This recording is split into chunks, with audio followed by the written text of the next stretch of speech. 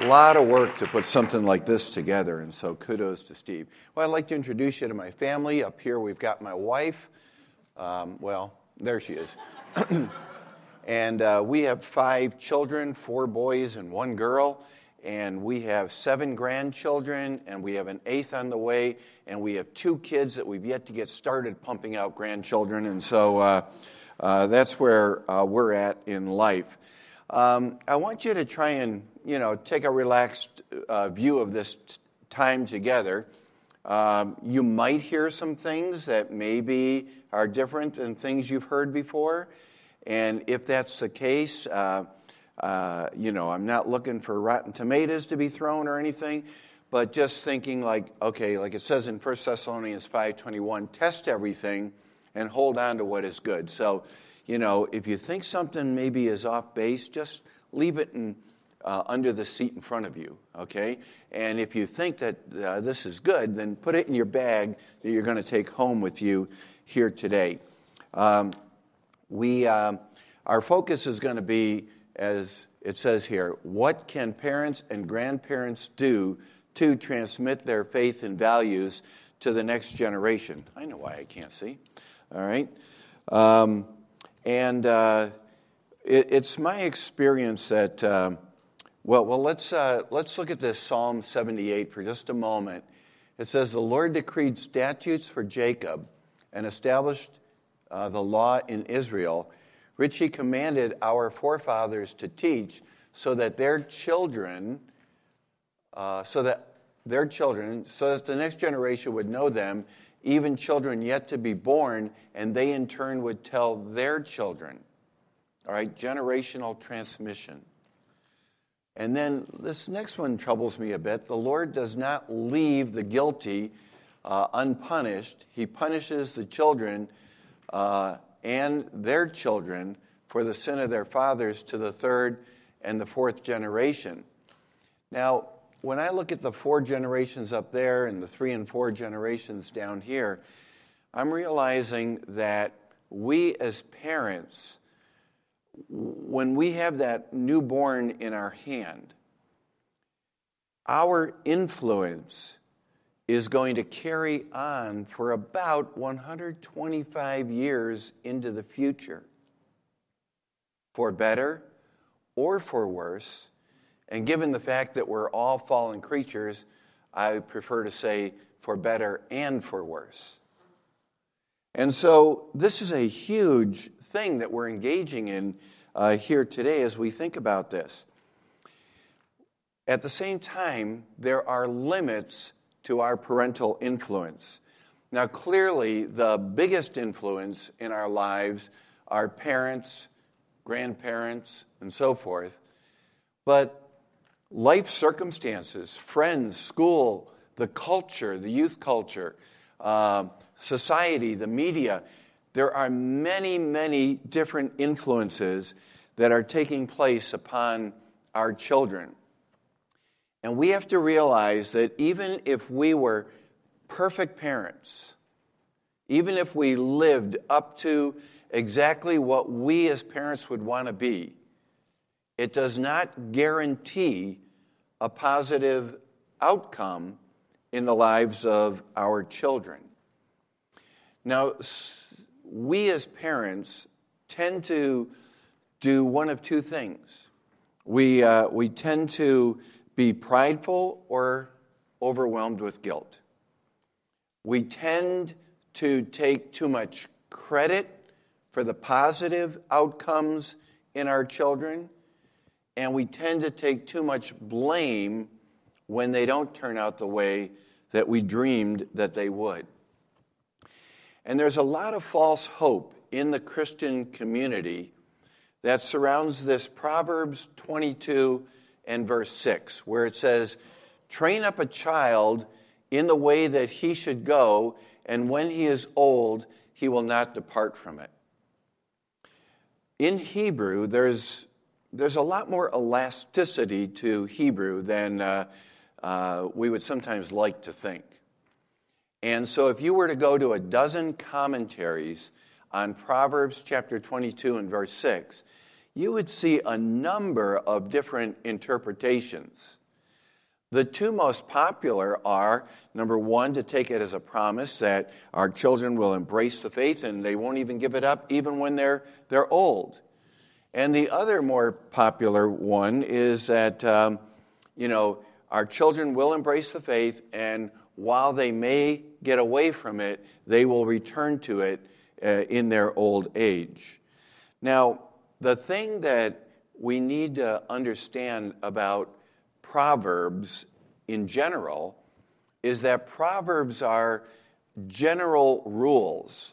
They're not promises necessarily. For example, seatbelts save lives. Okay, that is very true. They do. But does that mean that no one has ever died wearing a seatbelt in an automobile accident?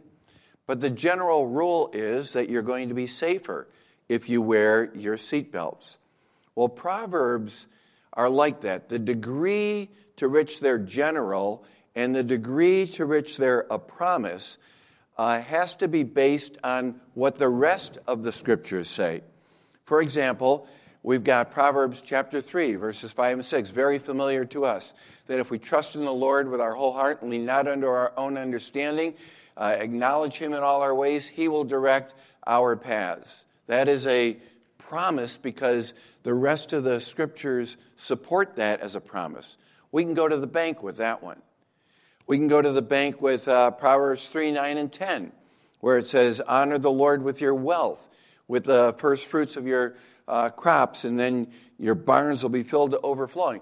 We know that there is an earthly benefit to giving our money away because, Jesus said, give and it will be given unto you, and in good measure. And there are many other scriptures that support that idea. But when it comes to Proverbs 22 and verse 6, we don't quite have that same level of external support. For example, even within the Proverbs, in Proverbs 13 and verse 1, it says that a wise son heeds his father's instructions, but a mocking son does not listen to correction. So it is possible that we can be dispensing wisdom and the Word of God and good values and so forth and our children could be mocking those things that we're teaching them. Or look at Deuteronomy 21, where it says that, I love this, if a man has a stubborn and rebellious son who does not obey his father and mother and will not listen to them when they discipline him, his father and mother shall take hold of him, bring him to the elders at the gate of his town. They shall say to the elders, this son of ours is stubborn and rebellious. He will not obey us. He is profligate and a drunkard. Then all the men of the town shall stone him to death. Now, believe me, this is an Old Testament law intended for the nation of Israel. And I'm not at all suggesting that should be the law of our land. But I am confessing that sometimes I wish it was. But the point is that look at the underlying assumption in that. The underlying assumption is that the parents did the right thing. I mean, if they did the wrong thing, then the parents should be stoned. We should be stoned for the outcome of our children. But you see, children have their own degree of responsibility. So keep Proverbs 22:6 as a proverb more than necessarily a promise. Keep it as a general rule. Now, the other scripture that people sometimes get their false hopes based on is Acts chapter 16 and verse 31, where Paul and Silas said to the Philippian jailer, believe in the Lord Jesus Christ, you will be saved and your household. Now, the first part of that, believe in the Lord Jesus Christ and you will be saved. I mean, the rest of the scriptures, I can show you 150 New Testament scriptures that support the idea that we are saved by faith in Christ. So that one you can take to the bank. But the you and your household, we don't see that promised elsewhere in Scripture. And so the first part of that verse is a promise. The second part of that verse was a prophecy that Paul gave regarding the household of the Philippian jailer. And sure enough, his whole household did come to know Christ. So you see, you and I do not have enough influence in the lives of our children to guarantee the outcome that we might desire. Now, here I was at age 26, entering into my first ministry as a youth pastor, and I was married for a year and a half. I had 0 children, but in my favor, I did have a dog. And, but I had all these parents coming up to me and saying, hey, how do I raise my kids? And I'm like, I can't believe these people are looking to me for that kind of wisdom, given my age and so forth. So I went and I saw a guy, a counselor about it, and he said, just give them the book Parents in Pain. So I bought a whole bunch of copies, and I started giving these things out, But I don't give things out that I don't read, and this book turned out life-changing for me. What I just shared with you is basically, from here. But all of a sudden, as a result of that, I started realizing that, wow, there are things that we have no control over. And then there are things that we do have control over. We have no control over the outcome, but we do have control over certain parental things that we can do that can make the difference in a person's life. And so this is where your blanks begin to get filled in. It is within a parent's power, number one, to pray for your children. 1 John chapter 5 and verse 14 says that if we ask anything according to his will, he hears us. And if we know that he hears us, whatever we ask, we know that we have what we've asked of him. Now, is it God's will for your children to accept Christ as Savior? Yes. Is it God's will for your children to live their entire lives under the lordship of Christ? Yes. Should you pray for that? Yes. Are you guaranteed on this basis that that is going to happen because you prayed for it?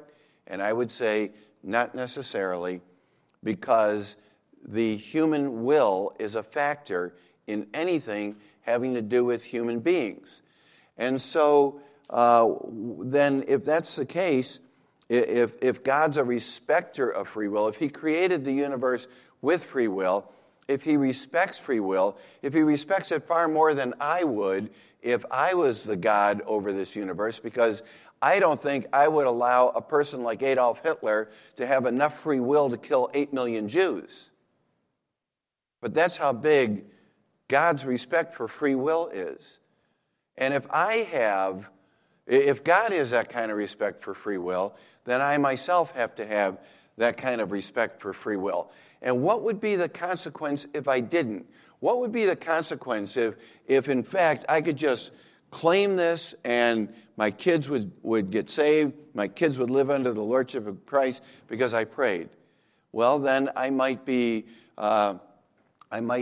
ignore instructing them in the Word of God. And then when they become of age, wave this magic wand over their head, as we see in the next slide here. Oh, okay. Go on. I'm beyond that. Go on. We might come back to that one. Go on. Okay, this magic wand over their head. All right? So I failed as a parent to instruct them. I failed as a parent to discipline them. I failed in responsibilities that were in my control, but now I can wave this magic wand of prayer over their heads. You see, the human will is a factor in it. And so, you don't have to go back to it, but the Turkish proverb, not a biblical proverb, but the Turkish proverb that, helps me think of this is that you can lead a horse to water, but you can't make him drink. And God in response to my prayers, will definitely be putting his offers in front of my children because I prayed, whether they are friends that my children might develop who are Christians or who become Christians, whether it's life circumstance, whether they'll just hear something in passing on the radio. I don't know if any of you get Christianity Today magazine, but the last page of that is always a testimony of how people came to know Christ. And God is amazing in his ability to use things to influence people toward Christ. And so, yes, we want to pray. My wife and I pray every day for our children and our grandchildren.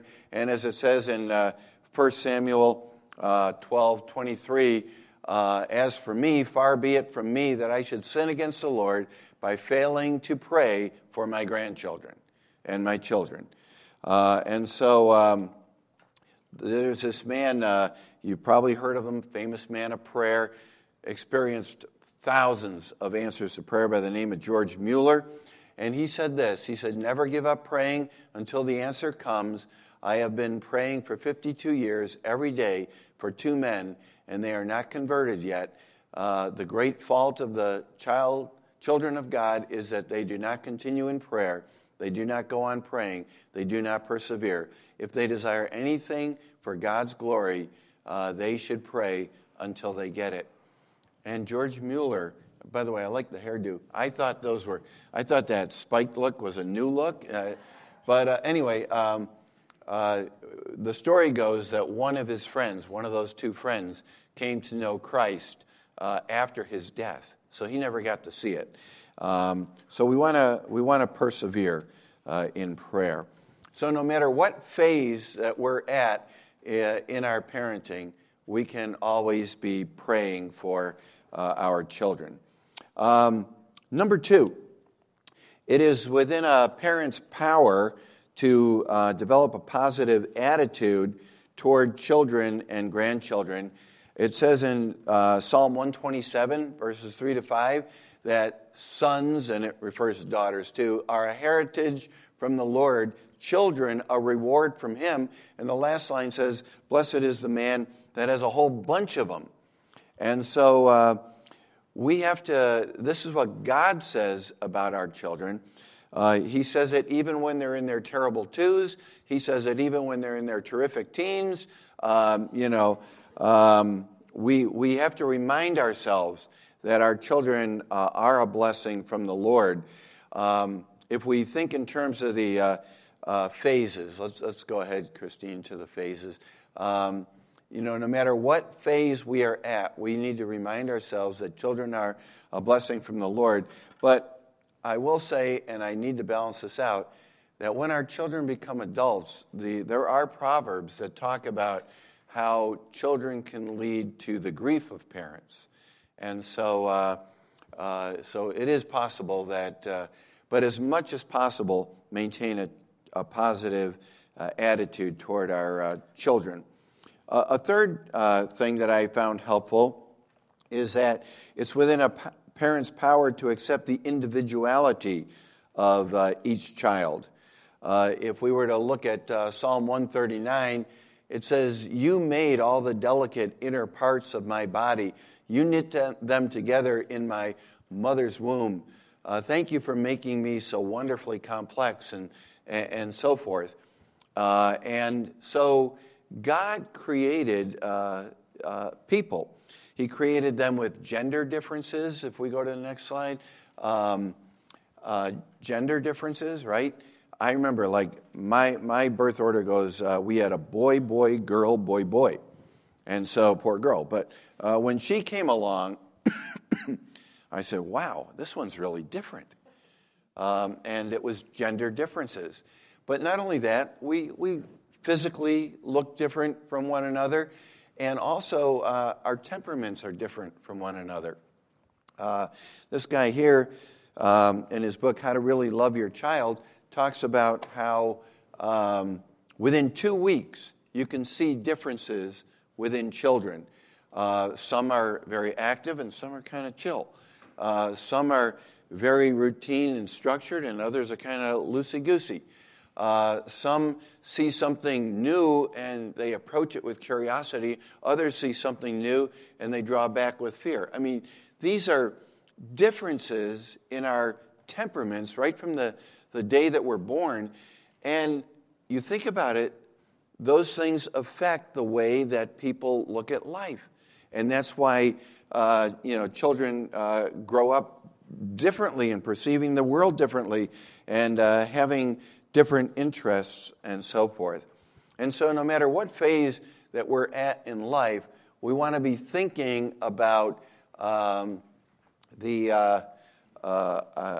children and their individuality, their uniqueness.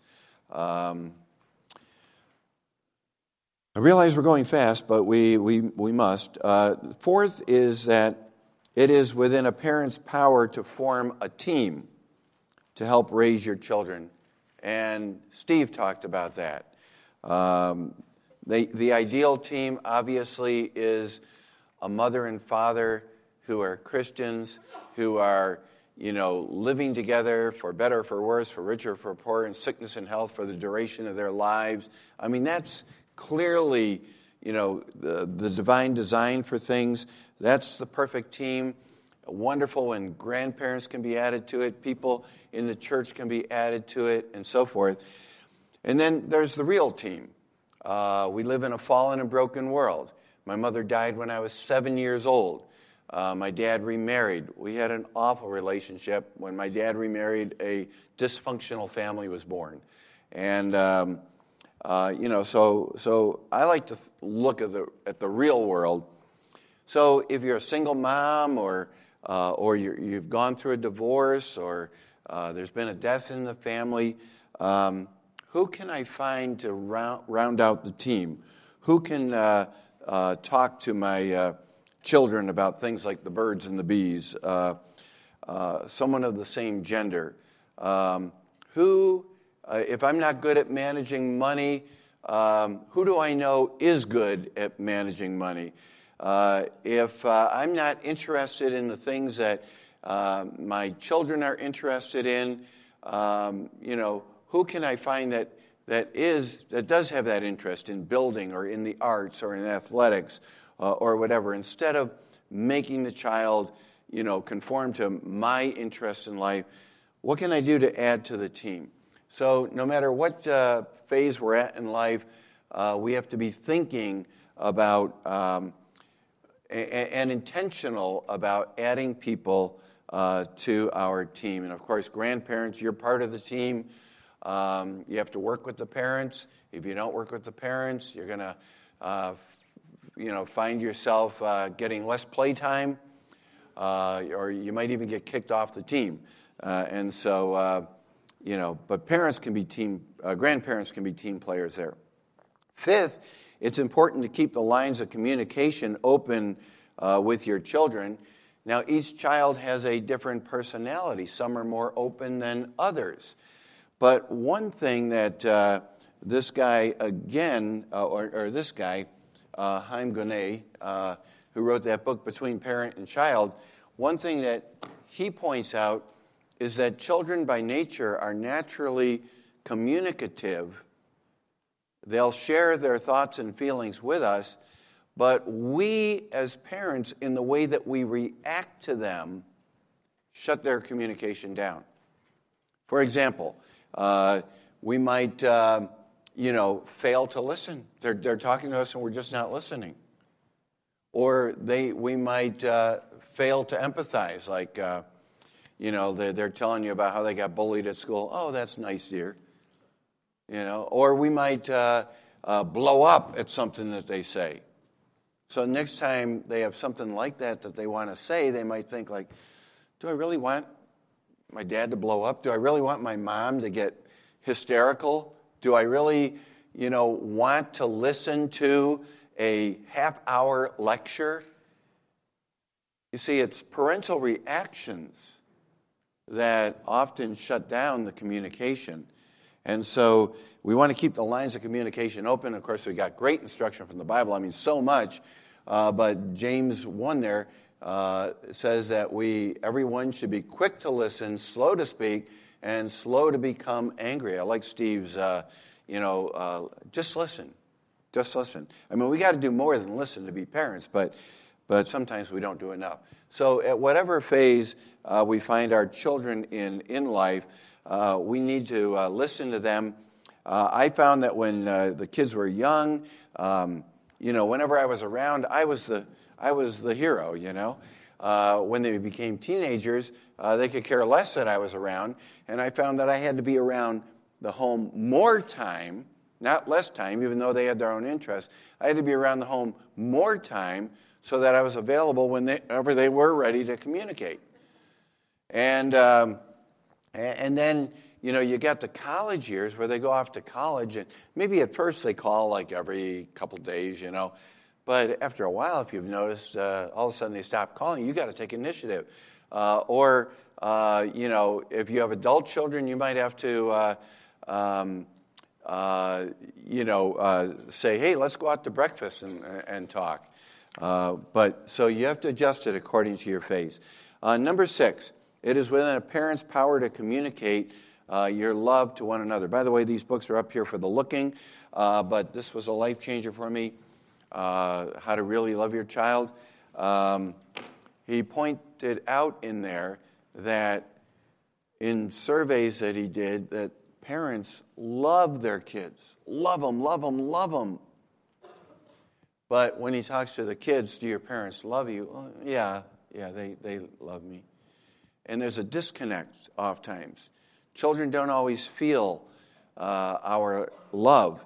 And so he came up with these 3 ways that appropriate touch, eye contact, and undivided attention, where you're just giving, not cooking and talking, not shaving and talking. You're listening. You're focused completely on them, and so forth. And that applies really to relationships in general. So that's good for all relationships. And of course, then there's the famous 5 love languages for children, where, the same concept, how do we communicate our love so that our children feel it? So if we were to look at the different phases of life, again, this applies to all the phases of life. Number 7 is that it is within a parent's power to set an example of how your children should live. It doesn't work to say, do as I say, not as I do. That doesn't work. Actions speak louder than words. We want to be able to say to our children something like the Apostle Paul said to his spiritual children, follow my example as I follow the example of Christ. Or whatever you have learned or received or heard from me or seen in me, put into practice. And really, it doesn't matter what phase of life that we're in, setting an example is something that is important for us in dealing with our children. Number 8 is it is within a parent's power to instruct their children in the Word of God. We've got Deuteronomy 6 that tells parents to, but Ephesians 6:4 says fathers, and I wondered if fathers included mothers, and that is specifically a Greek word for fathers.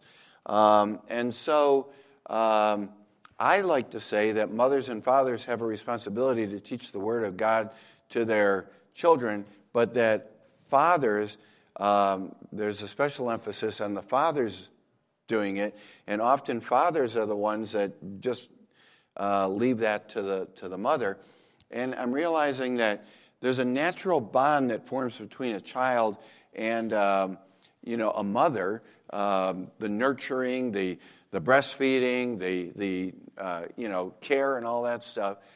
Whereas dad's a little more, dad's connected, he's emotionally connected and everything, but his contributions are more voluntary. And so if dad thinks it's important that I hear the Word of God from his lips, it must be important that dad's involved in this process. Now, parents are responsible. It's something that we can delegate portions of to the Sunday school, to the youth group, and so forth. We can delegate, but we don't want to abdicate. We don't want to just surrender our responsibility. There's formal teaching and informal teaching. Formal is like daily devotion, or family devotions. Informal is like, as we go along through life, having conversations. In my household, we always made it important that everyone was at the dinner table, and sometimes we had sports schedules to consider, and sometimes we had work schedules to consider, but we always found a time that we could all eat together, and that was a time when we talked about life, and we talked about Uncle Paul's divorce, and we talked about all these different aspects of life, and yet I find that statistically, very few families really eat all together anymore. And so you might consider that. So I'm going to jump to my point number 9 here, that it is within a parent's power to evangelize your children. This is part of instruction, but I separate it out only because it needs emphasis. We sometimes think that because our kids are hanging around us as Christians, because our kids are going to a church, that they'll just naturally embrace the gospel. And that is not necessarily true. We need to focus on it. We want what was said of Timothy to be true of our children. Also, how from infancy you have known the Scriptures that were able to make you wise unto salvation. We want our children to grow up with that. And he got that from his mother and his grandmother, according to 2 Timothy 1:5. And you've got all these references in your notes. But in Matthew 18, Jesus speaks about the little ones who believe in me. And he says the children who believe in me. That word children in Greek is, it speaks of an age group of about 4 to 10. And so there can be children ages 4 to 10 that can believe in Jesus and, become followers of his. And so we want to make sure that we're not just giving our children moral instruction. In fact, I don't have a lot of regrets as a parent. I do regret the fact that, some of my children are not walking with the Lord. Again, there's no guaranteed outcome. I do have, that sadness in my heart. And of course, we beat ourselves up over this big time, which has a big influence on what I'm saying, to you today. But I forgot where I was going. I'm trying to hurry here. But I think the one thing that if I had a do-over that I would do is we really probably portrayed overly much that Christianity is a moral lifestyle. And I just wish I would have focused a lot more, and my daughter, who is walking with Christ, reminds me of this, that I wish I would have focused a lot more on, Christianity is a relationship with God. So we come into relationship with God through our evangelism. Number 10, it is within a parent's power to set up clear boundaries for your children, and you have to do that.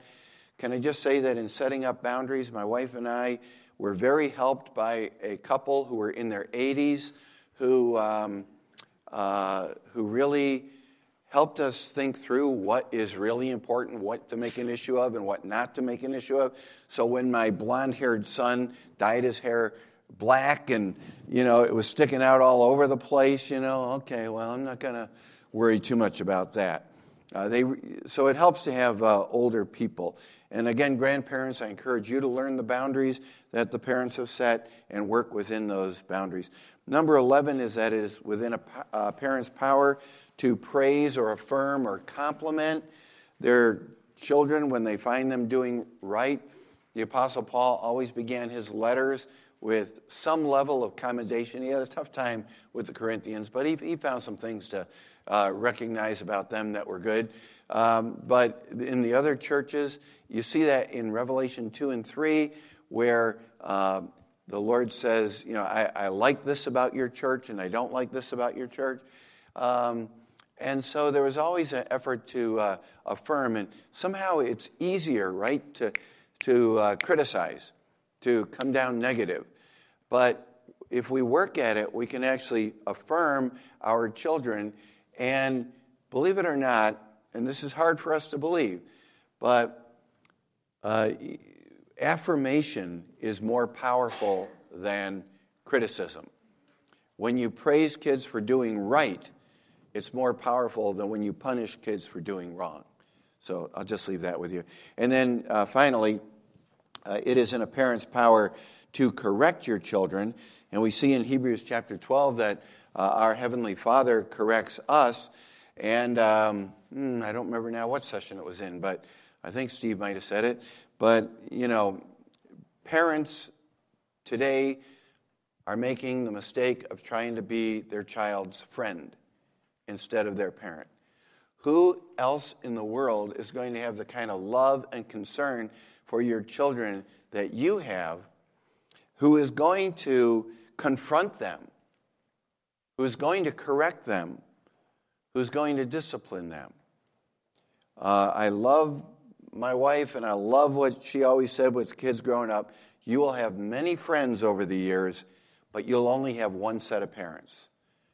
And we have a role to fill that we have to do so. And I wish I could talk more about that. There's verses there that refer to spanking. We spanked. It's not popular today. Done lovingly. I can't believe that, it does damage to a child's psyche. Otherwise, God wouldn't allow it within His Word. But I do like what James Dobson says, that it's far more important that we intervene and that that our children experience something that they don't want to experience, whether that's timeouts or losing privileges, getting grounded, whatever it is, making restitution, whatever it is. That intervention is the key. And so let me encourage those of you, and it's so great to see some really young parents in here. Make the most of those earliest years. I don't know if it's true or not, but I've read from social scientists that 50% of parental influence is accomplished by the time a child is 7 years old. And that the rest of their lives, we influence them the other 50%. And so that really makes those earliest childhood years really, really important. But it's never too late to begin doing the right thing. And so hopefully you'll take what doesn't seem right to you and just leave it in the seat in front of you, underneath the seat in front of you. But hopefully you've picked up a little bag of goodies that you can take with you. And your notes are a tool. I don't expect your parenting to be transformed by virtue of the fact that you've listened to me talk for 50 minutes. It's going to be transformed when you take these things home with you and give them further thought and figure out how to apply them to your lives. Thank you. God bless. Steve?